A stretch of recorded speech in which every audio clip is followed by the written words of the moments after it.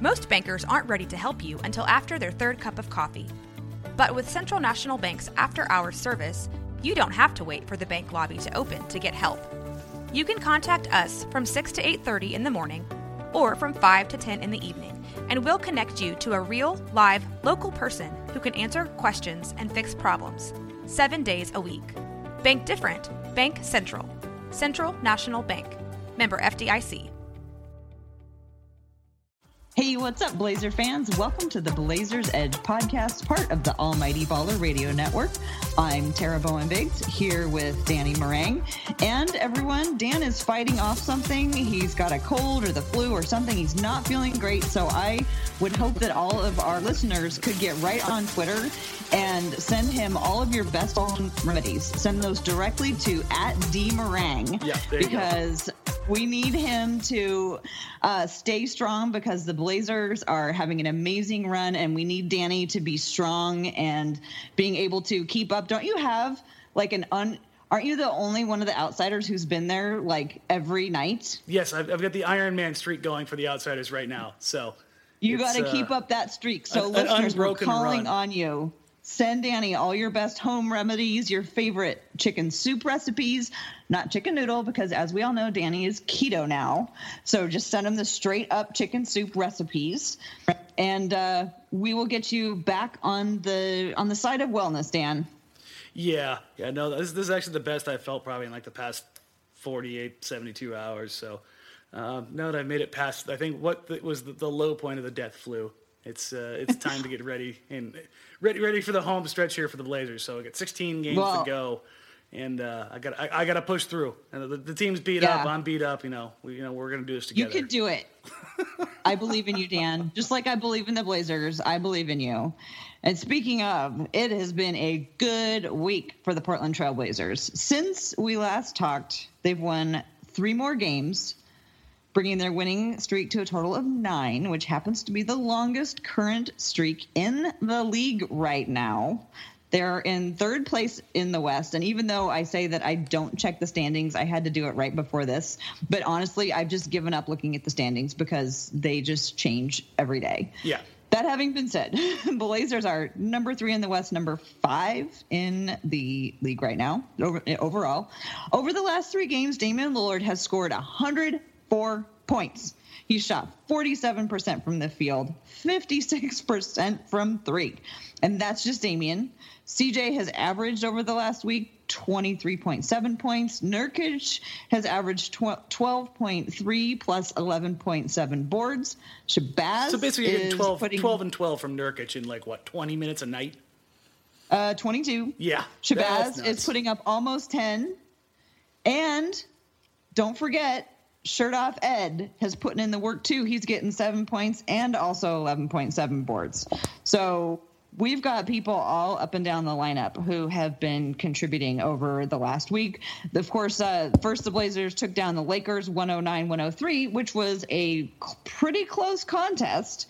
And I believe the Laker game tonight has actually been really exciting against the Cavaliers. So, the Lakers aren't anybody to sneeze at right now. Yeah, I'm sitting here with the game on right now, and the Lakers literally just beat the brakes off the Cavs, and it was all on the back of Julius Randle, who just finished with 36, 14, and 7 on 14 of 18 from the floor. He just absolutely murdered the Cavs inside. I mean, it was while we were prepping for the show, I saw him get 3 and 1 finishes at the rim. Bodies are flying. I mean, he's dunking on people. I mean, it was pretty damn impressive. And much like the Blazers, the Lakers have a serious decision to make this offseason when it comes to Julius Randle, because he's been at the center of a lot of talks about, potentially how much cap space he could take up, and he could be the odd man out if they're trying to clear as much space as possible to lure a guy like a Paul George or a LeBron James to Los Angeles. Okay, and that's enough Laker talk. Well, no, I mean, the Lakers are going to set the table. I mean, that's really the the crux of free agency, and that's something we're going to talk about here. The Lakers, because they are the Lakers, are going to be the domino to fall. If one of these big stars is going to go somewhere, the team with the possible cap space is going to be Los Angeles, and then the team that can play spoiler with cap space wise are the 76ers and the Nets. So those are the three, big pieces as far as Portland is concerned, and how things could shape up as far as who could offer money to guys that Portland may potentially want to retain in the offseason. Yeah, we're going to talk about that in just a sec. Let me just finish winding up this amazing week, because we got to bask in it, enjoy it, because like we discussed last week, things can change in a moment. So, but my point about the Lakers was it was a tougher game because the Lakers are becoming a better team than they've been in the last few years. They're not a doormat, and it took Damian Lillard's miraculous fourth quarter and absolutely torching Lonzo Ball, which I got a thorough amount of enjoyment on. Those 4 threes that he hit, the one where he pulled up from the S on the Lakers logo, amazing. When he pulled it, I didn't even get mad. I just stood up on the couch with my hands raised, giving all praise to the basketball gods for that moment, because you knew as soon as he let it go. And even Calabro, like he had the Holy Ghost. He's popping up, yelling and screaming. It was something special. And really for Blazers fans, that was not just that game, but really that's been Damian Lillard almost every game for the past month. It's been nuts. Yeah, just before the All-Star break, probably. Yeah, it was lovely to see. Always great to get a win over the Lakers. Always, and I don't know, how do you feel about this? For me personally, the better the Lakers get, the more satisfying I find the wins. Now, not everybody feels that way. Is it 14 straight now? I think that might have been the 15th. 15 straight now. So yeah, it's like you can hear me open up my carbonated beverage to keep my throat from going completely sideways. I apologize. But yeah, no, people talk about, is there a rivalry with the Lakers? And maybe just because I'm from Southern California, but I take a thorough amount of enjoyment in every time they just absolutely waste the purple and gold. Well, anyway, so that was a great game. That was a fun game. And then we met one of the teams that is heading for the tank, the Knicks. Blazers took care of business, 111-87. Yeah, they came out a little sleepy, and then they dropped the haymaker, and that was good to see, because we haven't seen that all season, right? Before this rush where you were kind of wondering what's going on for this streak anyway. Yeah, but you were kind of what's going on with this team. And with that, you get the comfort that comes with knowing that you see a game on the schedule they're supposed to win, and then boom, they take care of business. Right. And I think that, at least for me, has been as enjoyable as this winning streak has been. It's been more about, hey, there's teams on this schedule that you need to beat. The Kings, the Lakers, the Knicks, the Suns. Those are games that you should win. And when you're doing that, it's, at least for me, it's much more enjoyable to not just to win, but to know that the things that you're counting on are happening. And instead of asking questions why, you get to go, hey, this is fun. If you drop a game to the Timberwolves or the Thunder, or even the Warriors. If you drop those games, you go, okay, that's the NBA. But teams like the Knicks, if you drop that game, and this team has dropped games like that early in the season, those games, they bother me more than sometimes than some of the really big wins. Mm-hmm. Oh, yeah, we know that you don't like bad wins. No bad wins here. And that's the great thing about this streak. None of these have been bad wins. Literally every single one of them has been a good win. Right. Yeah. Even the close-ish one against the Lakers was a good one. The thing that I've enjoyed about this streak is watching the Blazers play and knowing without a doubt that they are the better team. Yeah. At least, especially in those games like you're talking about. Because, I keep hearkening back to those old days when I first started really watching with Clyde and they were the better Terry team Porter. 9 out of 10 nights. And they were the better team. Yeah. And you just knew. And it was really funny because I actually, so the third game that was, of course, the Blazers just taking it to the team from the Bay Area, 125 to 108, which was just a thing of beauty from start to finish. It took them a while for them to gain control of the game. But again, knowing that they were good enough to do it was great. I turned around and I watched it the next day, and I was like pretending that I didn't know the Blazers were going to win. I was like, oh, I wonder how they're going to, where was the moment where things turned around? And I was kind of watching it with that type of attitude where, like, okay, I know they're going to win, but when are they going to start playing like they're going to win the game? And I was like, is this what it's like to be a fan of that team? Is just like to always know you're going to win? Yeah, no, I was watching a replay. It's a really rewarding feeling knowing that, and if this team isn't the best team in the league, it's again, it comes back at least to me to know they're better than a lot of other teams. Exactly, it's just really nice. It is. There's something profoundly joyful in that, in knowing that these guys can do that, and I think that was probably my biggest complaint earlier in the season is that. This team's a good team, and there is clearly a step between them and the top of the top. I don't think that's a slight by any means. But to be there in the conversation, and that's how you build a winner. That's how you build upon a franchise, is you start doing these things night in and night out. That's how you become a San Antonio. That's how you just keep grinding and getting better and better year after year. And when that happens, it becomes contagious. And when you start, if you fall off at all, I think that the fan base then becomes critical of the franchise, and they hold them more accountable. And I think that's something that I like to see more of here. When the team plays well, it becomes more of a, hey, no, you should have won that game. Not a, well, you tried your hardest. And I think that's the difference between something we've talked about in the past, between, wanting and enjoying the team and wanting a championship contending team. And it feels like as Portland's played better, it almost feels like the fan base is starting to shift that way towards, hey, you know what? They should be this good. They should be winning these games. And if they have an off night somewhere, they take a look at it and go, no, that's not acceptable. You guys need to figure out a way to get this done. And that, to me, is actually fun. I know that's crazy for people to understand, but I do have fun. It almost sounds like you feel like this team is headed in the right direction, Dan. Yeah, no, right now. Or is that the fever talking? No, it could be. I probably have like 101 fever, so. Well,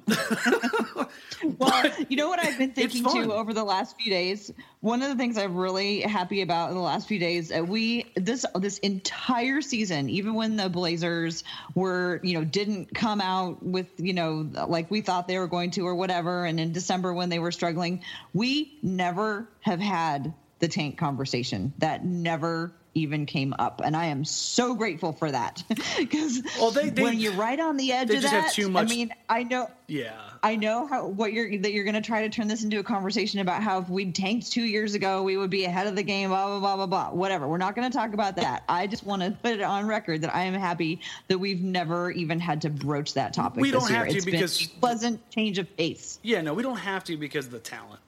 Even if this team fell short of expectations, they couldn't tank with the tankers. Because the draft rules are changing and because of the way the NBA is handling things now, like Portland would legitimately have to sit Dame and CJ. Like they would play for like maybe 10 minutes a night at most in order to be with the teams that are at the bottom of the bottom right now. Right. Man, Memphis is on a very impressive losing streak, I think. Yeah, no, the 17, 19. Dallas, Memphis, Atlanta, Orlando, Sacramento, Phoenix. Memphis has lost 15 or 17 straight. Phoenix has lost 5 straight. Who did New York has lost 7 straight. It was Memphis and Dallas played, right? And it was the first time a team had matched up with, I think, both teams had like 10-game losing streaks. It's the first time since like so the somebody 70s. had to win. Somebody had to win, basically. But yeah, I mean, you've got like 8 teams with like 22 or 23 wins or less. So yeah, it would have been next to impossible for Portland to even approach that. Well, I want to move on. Now we've recapped where the Blazers are, and we are feeling pretty good about things right now. Is that a fair assessment of the situation? We're feeling like the Blazers are playing well, like they've got a bright future. And we got our first email. I'm so excited. Yay. Dylan sent us an email, and he wanted to know thoughts on what we should and will pay for key restricted free agents at this point in the season if free agency was to begin now. I think that's a great question, and I really like how he phrased it, if it was going to start right now. So the way everything is, everybody playing the way they're playing right now, what are the Trailblazers going to have to pay for some of these agents? So he said key restricted free agents. I wrote down the 4. We've got Nurkic, Shabazz, and Connaughton are all restricted. And, of course, Ed Davis, because I always want to talk about Ed Davis. I'm going to throw him into the mix, too, although he is unrestricted. Correct. Who do you want to start with?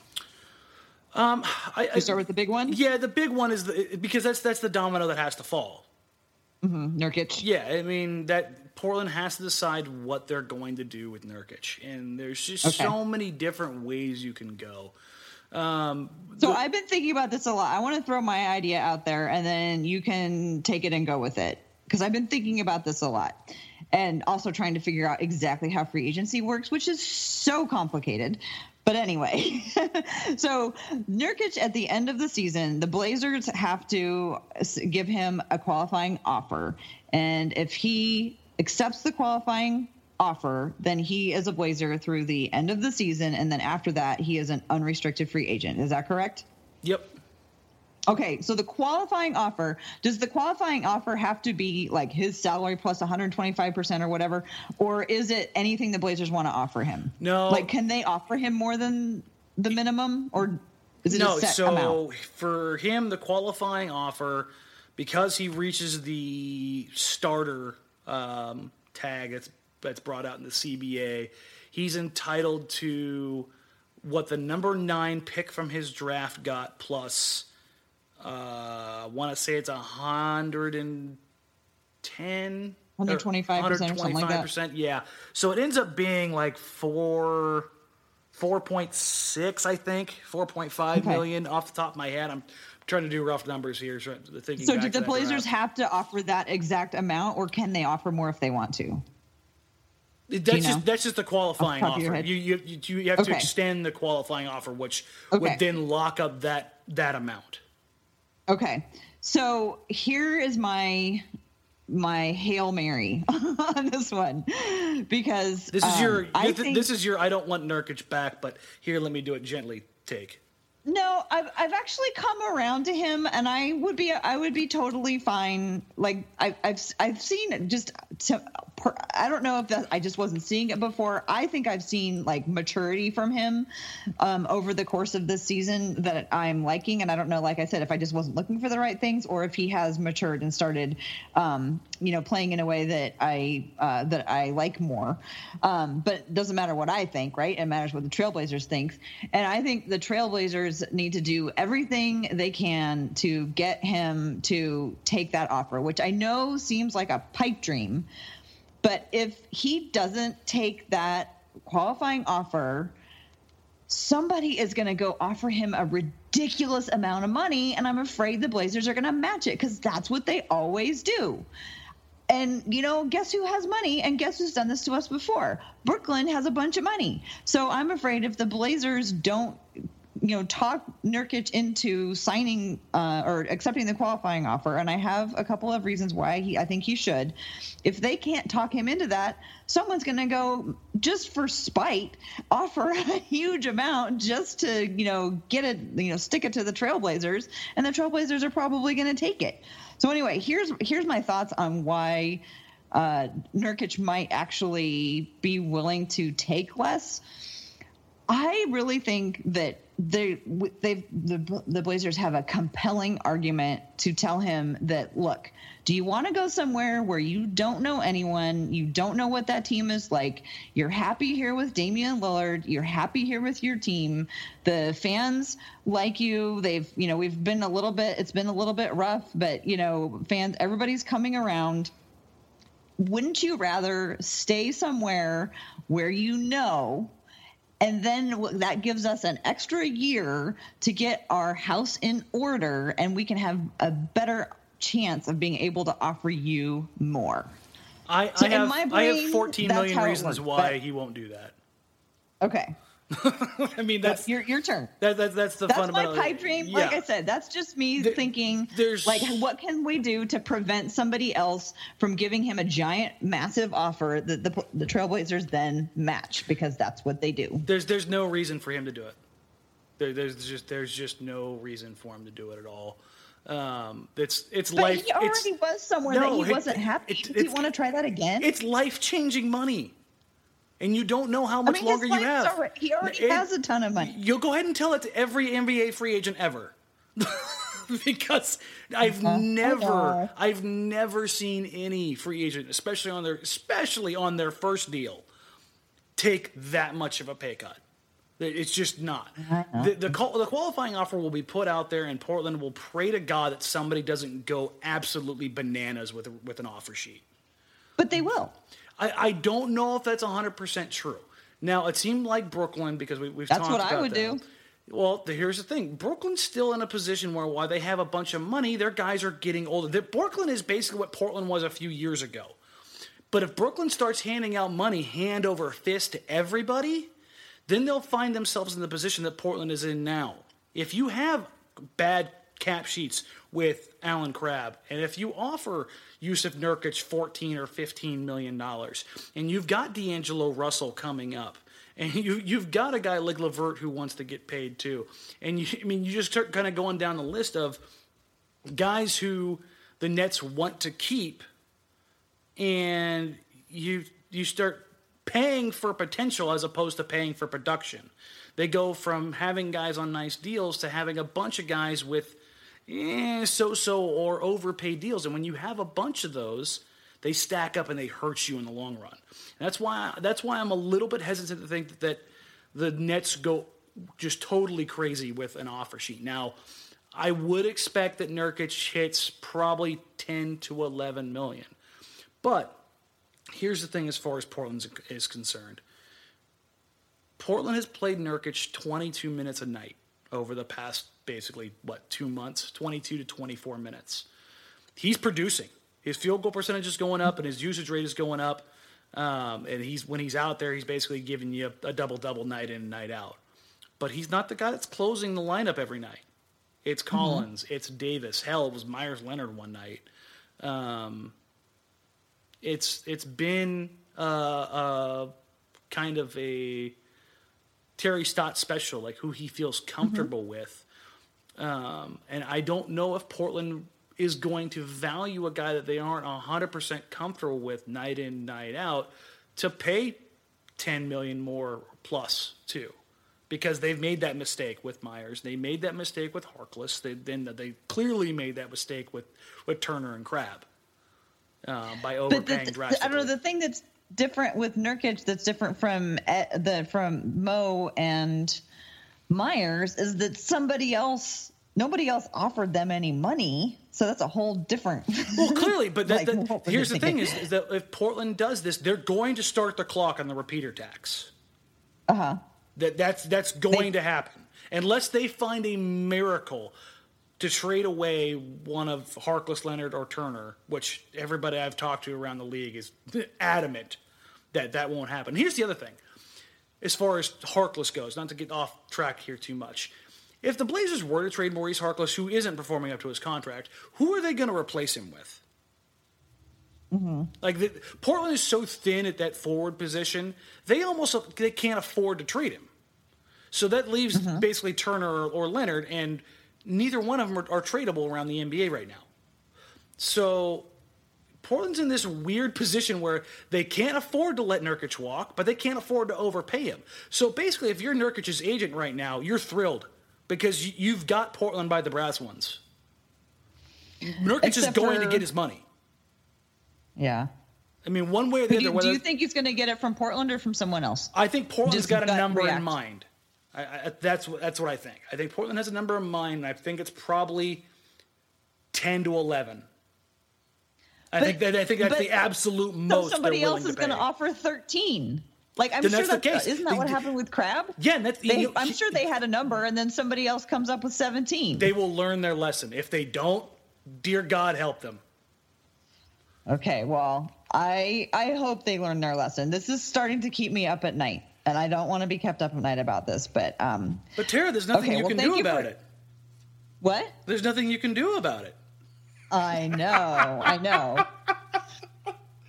But it was good to talk. It was good to talk through it. I still think if I could get in a room with him, I could make him a compelling argument that it made him think about it. I think I could get him to give it some serious consideration, taking that qualifying offer. I believe that I could give him a compelling reason and that he would at least consider it. Yeah, it's a weird situation that, I mean, not to get all dramatic, but it's going to drastically shape how Portland is defined going forward as far as roster composition. Because, like I said, they're in a position where they need his production, but they need it at a level where it's still commensurate to salary. Yeah, I mean they do. That's the thing. It was like, you know, they don't even need it commensurate. They need it at a bargain. Let's move this on to Ed Davis. Ed Davis, for what it appears right now, is willing to take a discount. That's been the subtleties of what has come out of in the media over the past couple weeks. I would love to trace that back to whatever the source is, because I feel like that's a narrative that we've all just made up. Like, oh, he's got twins, so he's going to stay here. Like, yeah, well, there's more to it than the fact that he just has twins. When all of a sudden that Damian Lillard is coming out and camp in his camp, the Blazers don't have the money to go out and overpay for him. Lou Williams just took a $7 million deal. Do you think that the Blazers they're going to use that as leverage? I mean, that's the key there. On top of that, there's other things that we can't talk about publicly here, but there are other things that have kind of shaped this whole idea that Davis is willing to come back not necessarily for free here, but less than he would get probably on the open market for a top tier contender. Let's say Portland's in the clubhouse with the lead right now. Let's put it that way. Oh, you know what? In June, we have to do a podcast about what we think all the Ed Davis meetings are going to be like. Because that's like one of my favorite off-season things to follow is the meetings that everybody takes, like Kevin Durant out his house in the Hamptons that nobody could get to. I love all that stuff. So in June, we got to talk about what Ed Davis's meetings are going to be like. Let's move on to Shabazz and Pat Connaughton. Do you... I made it through almost the entire episode without coughing. It was close. Their qualifying offers are going to be pretty low, right? Because they're second round. Yeah, because they were taken later. Shabazz's will be higher, but I mean qualifying offers and the money that they're holding them up. I don't think that's going to be an issue. I think Shabazz has outplayed or outperformed his ability for Portland to re-sign him. He's a luxury signing at this point in time. So what do you think is going to be the market for a backup point guard? Or do you think that some young developing team might take him on as a he's a fringe starter, as a main point guard? He's a fringe starter. Sixth man of the year like type. Orlando or not even sixth man somebody. of the year, a sixth man type. Yeah, exactly. Well, not Orlando because that's where he came from. Oh yeah. Chicago. Yeah, there are certainly going to be teams out there. See, Memphis is actually one that I thought of. He's a two-way point guard that can create his own shot. He can shoot from three. He's a defensive-minded guard. There are a lot of things I like about Shabazz Napier, and because of the way the market is right now in the NBA and free agency, I think you can get him on a deal that would be cheaper than would otherwise be there. So, like, what are you talking about? Wild stab in the dark. I think it would Wild be guess. like the full MLE.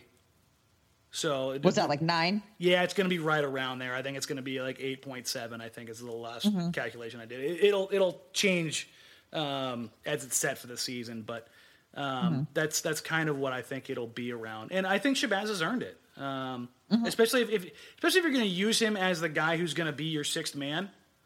Then he's certainly worth that. He's young. Yeah. He plays both ends of the floor. He can set the floor for your team on the offensive end. He can shoot. Well, and he's not that young. Because he was a 4-year college player. Yeah, but he's not old either. And again, for him, he's going to want to get his bag too. Like, this is his opportunity, and I don't blame him or anybody else for wanting to go get their money. Not one bit. Yeah. I would love guys to take hometown discounts for my fandom's sake. But in reality, if I'm in their position, practicality. Yeah, if I'm in that. So you're position, thinking 8 or 9 a year for Shabazz, okay, as a fringe starter. Yep, and I think Pat's probably the mini MLE or right around there is kind of what I would assume, and I think he's got 4 or 5. Yeah, and I think he's got a future in the league. I mean, paying $4.5 $1 a year for a guy like Pat Connaughton to be a guy that comes off the bench, can play 2 and some 3, be an energy player, knock down some threes. I mean, we all kind of know who Pat Connaughton is at this point, and I think he's a player that you want to have on your team. Yeah. He doesn't break the bank. That's how you create a good team, is you have these guys that can come in and give you production, and again, in those checkbox areas. And if you can get them at or below market rate, which I think you can with Pat Connaughton, then those are the deals that you have to make, especially if you're Portland. The ones you have to shy away from are the guys like Napier, who become a luxury signing when you have Dame and CJ. Portland, I mean, we've talked about this before. Portland has found and groomed 3 of the best backup point guards in the NBA over the last decade, in Patty Mills, Tim Frazier, and now Shabazz Napier. So if you're going to have some faith, might just... Yeah, I think if you have some faith in them... They might just go find another development project, because they know that they've got the coaches to develop the heck out of a point guard, they'll just go find another one. When you're playing behind Dame and CJ, you're bound to learn through it, at minimum by osmosis, Yeah. And also, by going up against them in practice every day. Exactly. That's got to help. Yeah. Okay, so we're thinking Nurkic, you're thinking...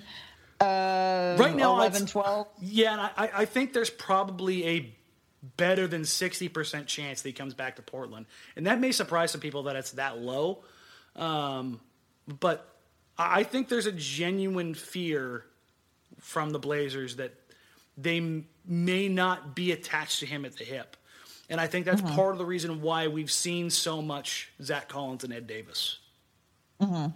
Is that they may lose the immediate contribution and production from Nurkic. I just want one more year. There's no way Nurkic takes just a qualifying offer. I'm telling you, get me in a room with them. I got some convincing arguments. Yeah, if you can convince him to get past that broken leg, then by all means. All right. Well, thank you, Dylan, for that question. And we would love to hear more questions from people who listen to the show. It's at Blazers Edge Pod, it's Blazers Edge Pod at gmail.com. So keep the questions coming. I got another question for you that's actually from me. It was a piece that was posted on Blazers Edge today. And that was, who would you like the Blazers to play in the playoffs? So not like spending a whole bunch of time looking at the standings, because one thing I think is so interesting right now is the Blazers could end up taking literally any of those teams. It's not like between a couple of teams. It's like 9 different teams they could possibly play. So of all the teams who are currently in the race for the playoffs, who do you think who would you like to see the Blazers play? Eric Griffith and I were talking about this on Twitter last night. We were kind of going back and forth, and we both look at as far as the pantheon of who Blazers would like to play is the Clippers as the most viable candidate for Portland. They just pose the least threat. They had the least amount of star power, the least amount of consistency with the roster. Health has always been an issue for them. You're not really terrified of anybody on that roster. Tobias Harris is they've had a nice player. run, but at some point it might. It's something that can easily falter. After that, for me, it's the Nuggets. And Jokic and Murray. Really? And Jokic and Murray are phenomenal players, and Gary Harris is a nice, solid to even great player. None of them have. None of them have playoff experience at all. That's true. I mean, the only guy on that roster who has any playoff experience is Millsap. Yeah, and he's still got to round into form. And think about this: Dame and CJ are going to cook no matter what. Murray and Harris are nice players, but like Denver's biggest struggle is defending the pick and roll. And I was talking to Adam Mares, who covers the Nuggets, and the two teams that he wants to face the least in the playoffs are Portland and Houston. Why? Mm-hmm. What do both those teams have? Pick and roll guards from hell. Yeah. Harden and CP3, Dame and CJ. Yeah. And here's the thing. Here's the difference or at least what Portland can exploit in that pick and roll coverage is that not only do they have the guards to kill you, Nurkic rolling to the rim is something that Denver has struggled with. Think about the matchups between Nurkic and Jokic. Jokic has gotten the better of them once since he came to Portland. Every other time, Nurk has absolutely rolled Jokic. Well, that's only been 2 other times, right? They've only played 3. It's not. Is it 3? Yeah. Okay. But I mean, it hasn't been close. Not a huge. Okay.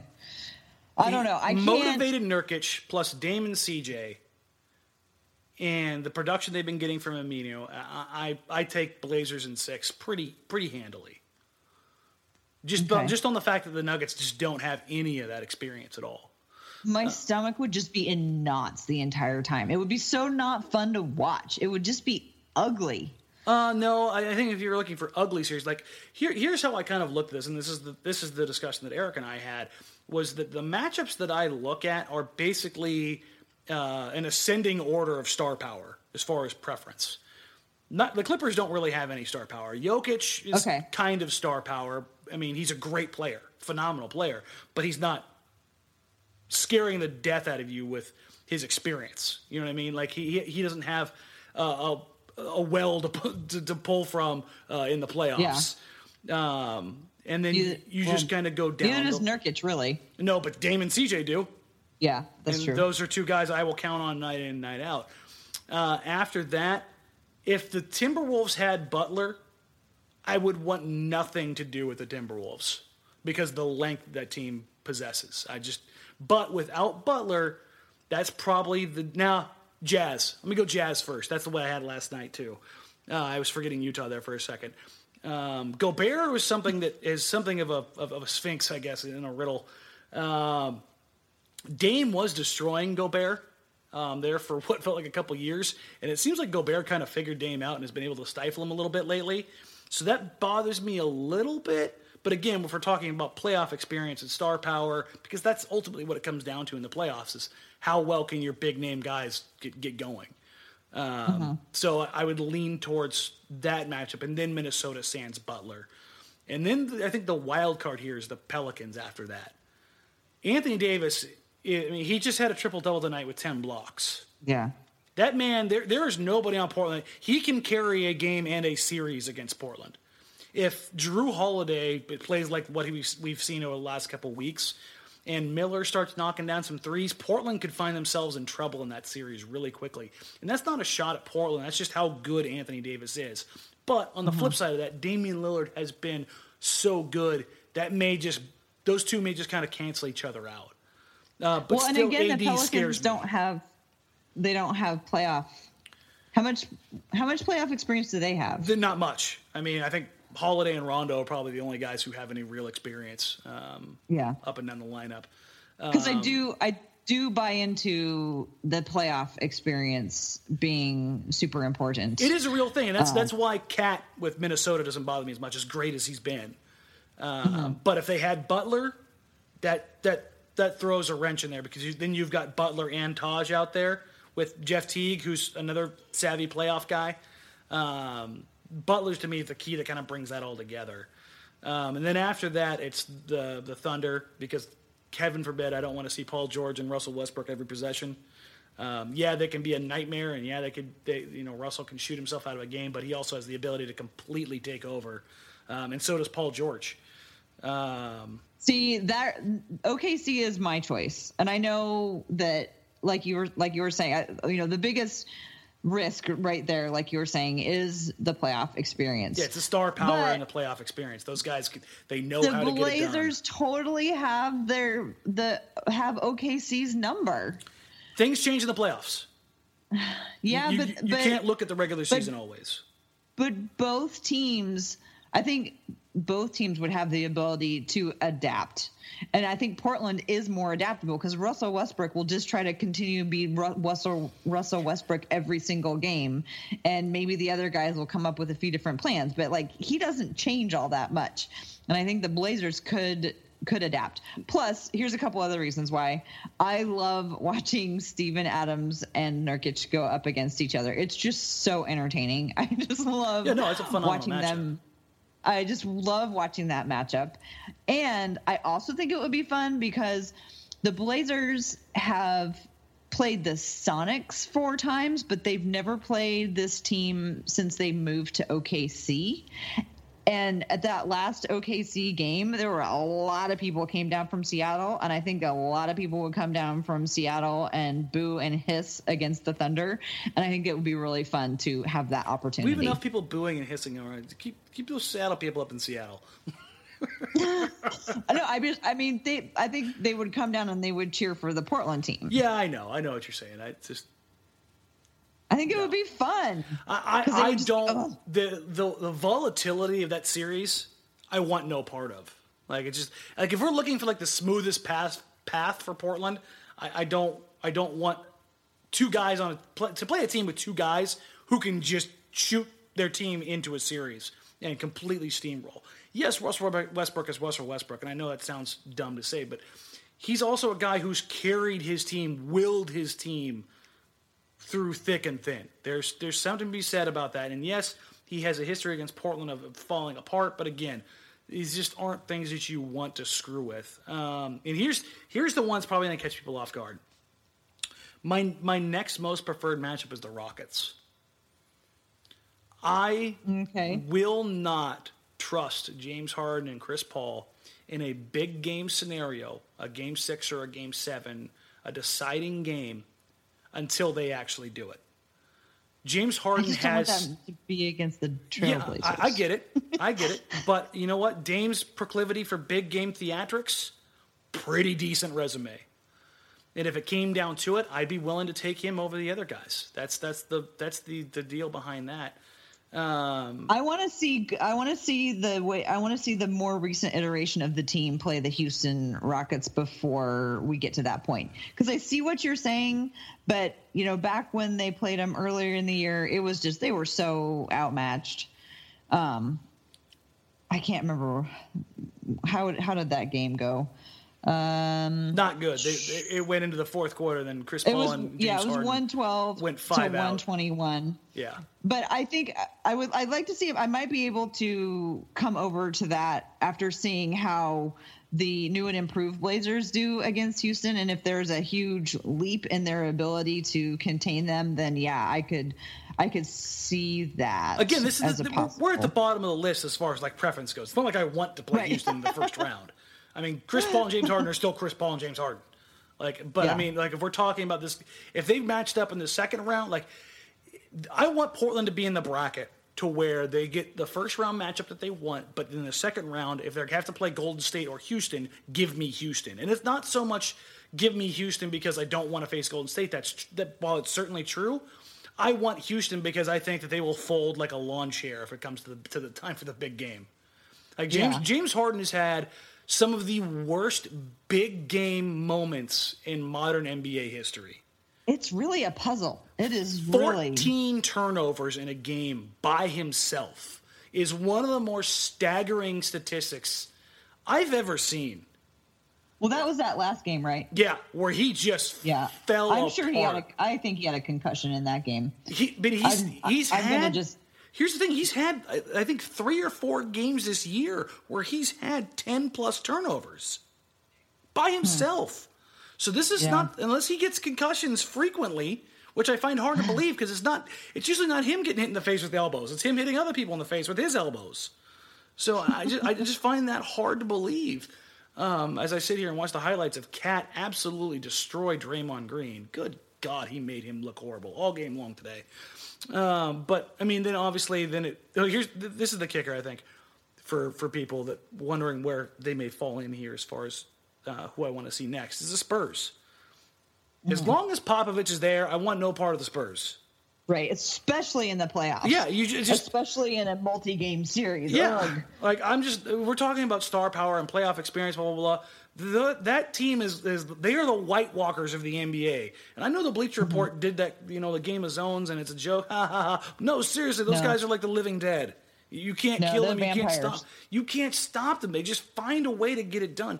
Yeah, they haven't won a title, and yeah, they haven't made the Western Conference Finals, but they're still a nightmare. Like Not recently. Yeah, you just don't want any part of them.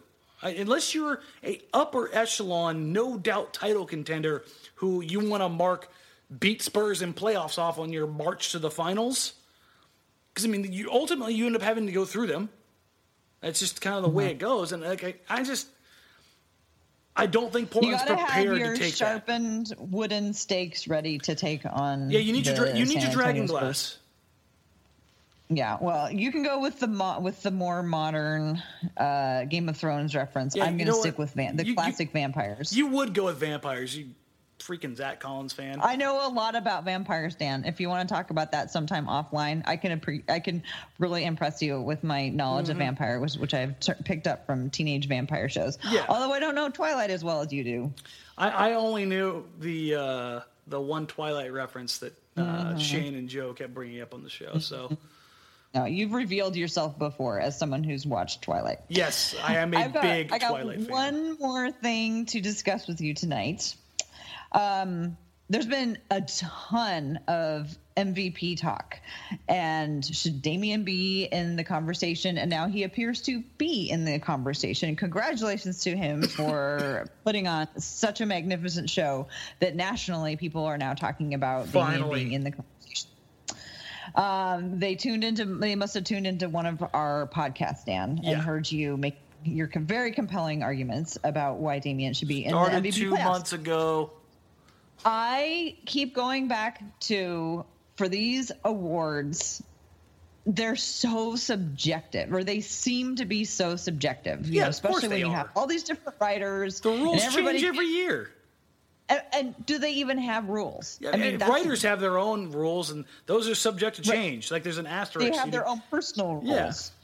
There is no, here's the minimum qualifications. And I'm going to go back to the Olympics. That was a time that, we talked about how the Olympics went for me. But one of the things that I did like about what they do in the Olympics is like when they do the judged events, there are some like pass fail or, like green, yellow, red. Did they do this one thing? Did they do this one thing? And I would just like to know that these rubrics were being consistently applied, even within one voter's system. So I'm trying to come up with what my system would be for voting for MVP.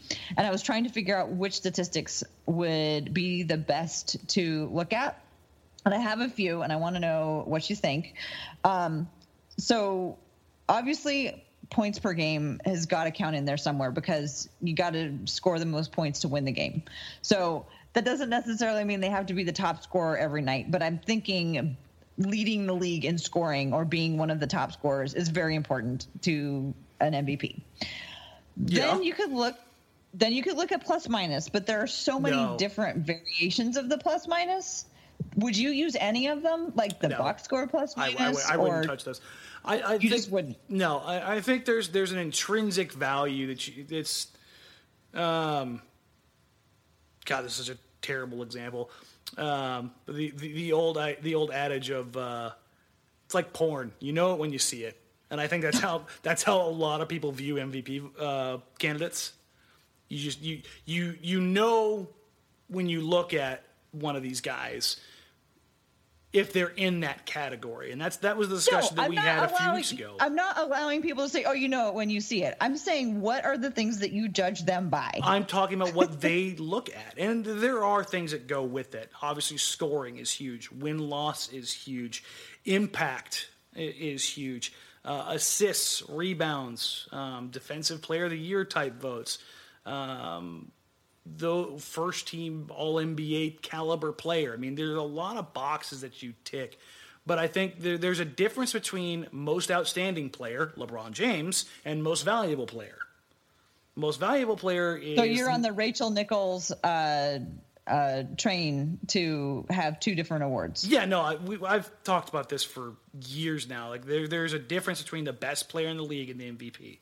Otherwise, Michael Jordan would have 12, 13, 14 MVPs. I mean, that's just the reality of it. LeBron James would have 10 MVPs right now.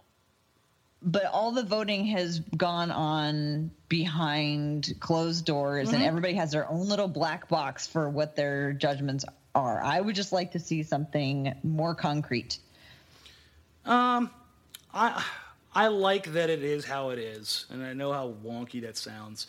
That doesn't sound wonky at all. That sounds like feelings. I feel like I see that this person is the best, and so I'm going to give them my vote. That's not wonky at all. I like how it changes because then it becomes more about the story as opposed to chasing numbers to be an MVP.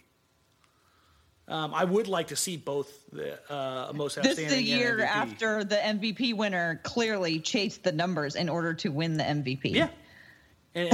But that was part of that. That was part of the story. Think about the discussion that's come about that, and think about how it's discussed now, and how there's been a rapid overcorrection to back to impact. Mm-hmm. Last year, there was a legitimate argument for Westbrook to win it. There was a legitimate argument for Harden to win it. The fact that they went to Westbrook after doing what he did, which was statistically historic, made sense. Not that I 100% agreed with it, but I know why they did it. And the fact that Harden's the guy in the clubhouse leading right now and will win it makes sense.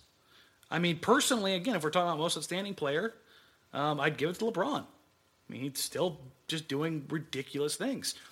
As far as how all this relates to Portland, Damian Lillard should get MVP consideration. He should finish with a handful of third, fourth, fifth place votes. Since February 8th, okay, here's the distinction, and Ben Gulliver put this great. Me and him have talked about this a little bit over the last couple of weeks.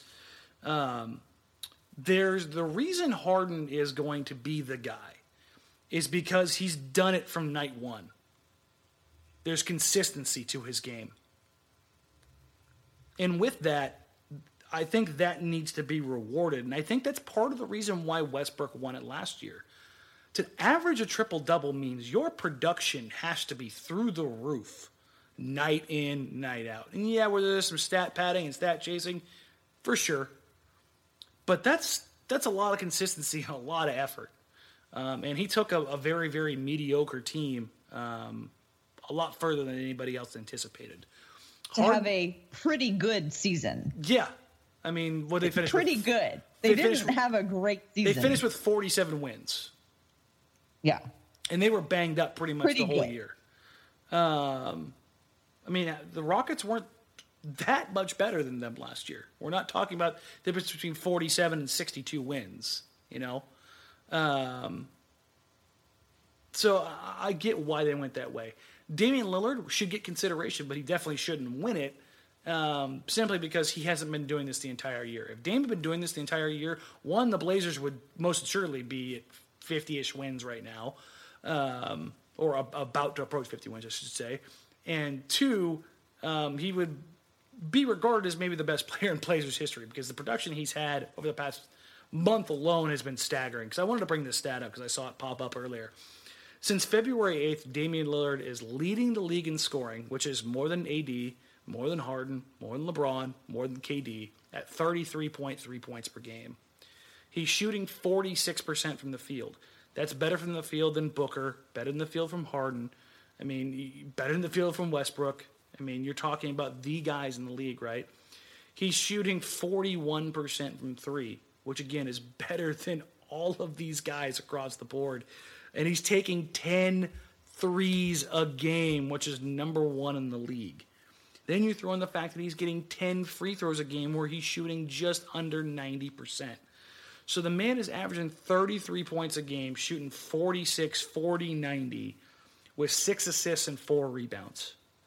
And the big takeaway here is that only Houston, again, James Harden, Chris Paul, and Toronto, who have DeMar DeRozan and Kyle Lowry. And DeMar's another guy who should get some MVP consideration.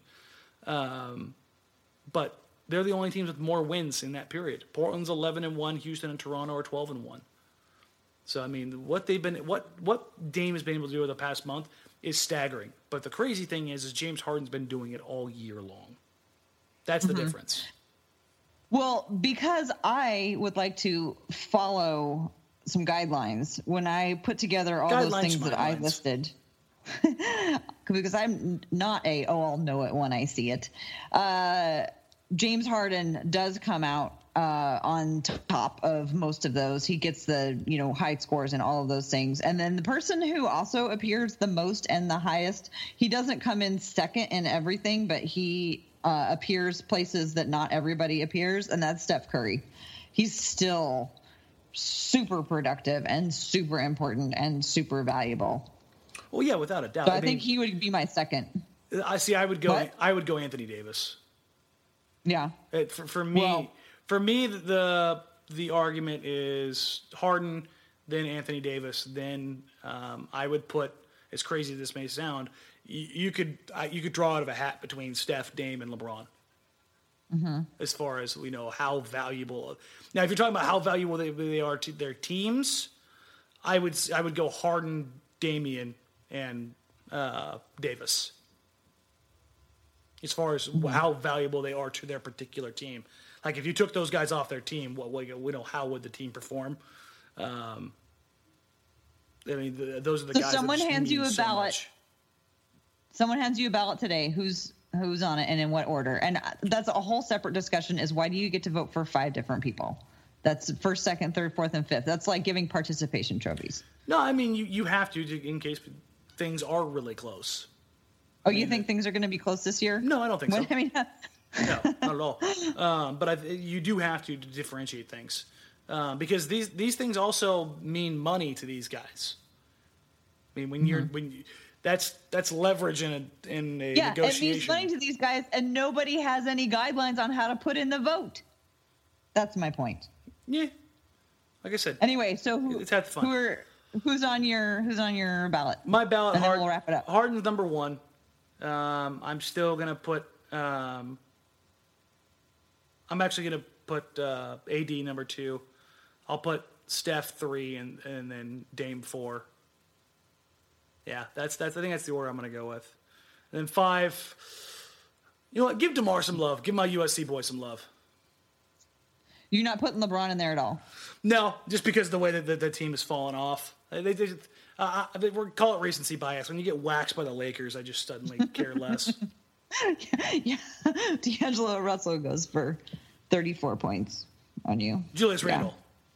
Oh, sorry. I get those two confused all the time. Julius. Those are two weird ones to mix Julius. Up. I don't know. I always get them confused. Well, because, anyway, I always have historically gotten the two of them mixed up. It happens. Anyway, you got anything else you want to share? Any announcements to make? Or I don't know. There's always something exciting going on with you. You're going to be starring on this thing, and you're going to make an appearance on that thing. What's the latest, Dan? Nothing huge right now coming down the pipe. Both Joe and Shane and I will be out and about making some appearances for Blazers Outsiders at your local watering holes to get some away games. But in a few weeks, I've been told I can mention this now. The immediate post-game show following the Trailblazers will be hosted by your Blazers Outsiders, Joe Simon, Shane Brennan, and myself on the 27th and 28th. Those are the last couple road games, or the last part of that road trip, I should say. Tuesday and Wednesday against the Pelicans and Grizzlies. The Pelicans one will be a fun one to host. The Grizzlies one that'll be interesting. Trying to pull the material for on short notice for after that game. That'll be fun. But no, it's actually really cool that we're getting the opportunity to be like the immediate post-game show after that. So looking forward to that. Otherwise, I'll be out and about with these guys to have some fun. All right. Well, look forward to seeing you guys around town and catching you on TV. I am Tara Bowen Biggs, and you can find me on Twitter at TCBBiggs. And I write occasionally for Blazers Edge. Like I said, I just had the one asking people what their opinions are on who they want to see in the first round of the playoffs. And I also am the host of the Women's Hoops and Talks meetup, and we've got one coming up later on this month. We've got a Women's Hoops and Talks for women who love basketball and love cheer on the Trailblazers. That's coming up on the 25th. This month. We're at the McMenamins on Broadway, and women and family and friends are also invited to attend. It should be a fun game. It's, again, playing the Oklahoma City Thunder. That's the only thing that would be the downside of seeing them, is I feel like I've already seen them 6 times this year. Yeah, it's weird. It feels like we've played them like 6 or 7 times. It really does. Together. But hopefully we will keep up that winning streak against them. And how about tell people how to get you on social media and take us out of here? Yeah, as always, folks, you can find me on Twitter at DMeringue, same on Instagram. Hit me up on either one of those if you guys want to interact. If you guys have questions, comments for the show, please feel free and drop us an email. Or shoot either one of us a message on Twitter or DM. Whatever the case may be, we always love to hear from you guys. For Tara, I'm incredibly sick, Dan, so I'm going to go curl up in a ball and die. We'll go ahead and catch you guys next week.